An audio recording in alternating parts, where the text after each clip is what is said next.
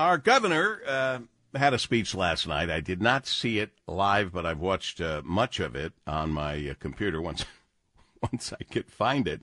And she has called on Michigan lawmakers last night to create a new program to offer paid family and medical leave and approve a standard that would move the state toward relying on 100% clean energy. Governor Whitmer, who, by the way, is increasingly gaining national political attention, gave an address in downtown Lansing outlining her policy priorities for the remainder of 2023. It was about a 24-minute speech, wide-ranging, touching on business permitting, protecting democracy, public health, the environment. At one point, the governor said the state must face climate change head-on while growing the economy amid the biggest boom in manufacturing in decades. Well, of course, people want to respond and talk about this, and we give them the opportunity to do that. In fact, right now, let's check in with Representative Donni Steele, a Republican, Orion Township, with her perspective on the governor's speech last night. Representative Steele, welcome. Thank you, Paul W. I'm so happy to be here, and I appreciate you and the work that you do, and so happy Labor Day to you. Well, aren't you kind? And thank you for considering me a worker, because I wrote my whole column, and I've done this before, on the fact that for some reason or another, some of us aren't considered working people. Somebody put some line up there about what you make or don't make that would consider you to be a working person or not a working person. Anybody who's working is a working people. Yeah, don't get me started. Anyway, what did you think of the governor's speech last night? Well, I just always am concerned about the cost and the actual implementation of some of these great ideas.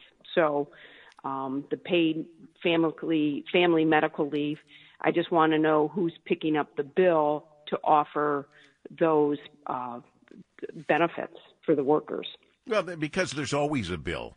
I mean, nothing's free. Someone's going to have to pick up the tab. And unfortunately, as always happens with any party talking about new things they want to do, how, in this case, the paid leave plan would be funded is not yet known. Absolutely. And if you put the onus on small businesses, which would be a higher tax, does it go on to the payroll of the people that actually work there? And then would that attract new businesses to Michigan and or workers to Michigan if they have to pay this higher tax? And normally higher taxes are from states like New York and California, where people are leaving those states, and we're trying to attract people. I don't necessarily know if that's what that does. Interesting. Yeah, that is part of what we need to do with our dwindling numbers.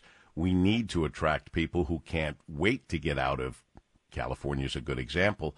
And we have to look at the things that will attract them to come here, the businesses, and then the environment that they can bring their employees or hire new employees to work for them. So it's all a very big picture, that's for sure. What else would you like to say?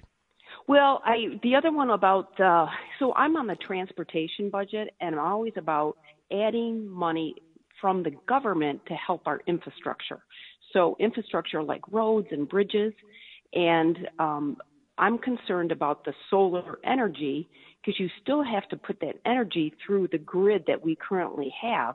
And so if we're going to put some investment in, we should be put some investment into our grid that makes our energy more reliable and less blackouts that we have seen every time we have a storm or a rain. I mean, I don't even know if Downriver's got all their power back. So instead of let's looking into new and green and solar panels, why don't we look at underground grids to make sure that we have reliable, affordable energy? I think that's what our job should be doing. Well, you know what? And that reminds me, we need to get Linda Apsey on, the president and CEO of ITC. We need to get her on more often to talk about that, because you're not going anywhere with the grid without ITC. They're the energy superhighway. We need them, and we need to know that they can handle all these things. And she speaks clearly, and will do that. A quick question. I mentioned in the beginning of this conversation, and I've enjoyed it very much, Representative Donni Steele of Orion Township, Republican. I noted that the governor's getting a lot of national political attention, and I'm wondering if you think that she is possibly the backstop or the I don't know, stand-in. I mean, they can't depend on Kamala Harris when Joe Biden is failing, and he is. Do you think that she plays a role in the National Democrat Party like that? Well, she certainly has set up herself politically in the right position, I have to say. And every time we give her these opportunities to speak, she just gets more national attention. So it's going to be interesting to watch as we move forward, Paul W. Yeah, but I mean, you're not suggesting we don't give her an opportunity to speak. No. Okay. No. I just wanted to make sure.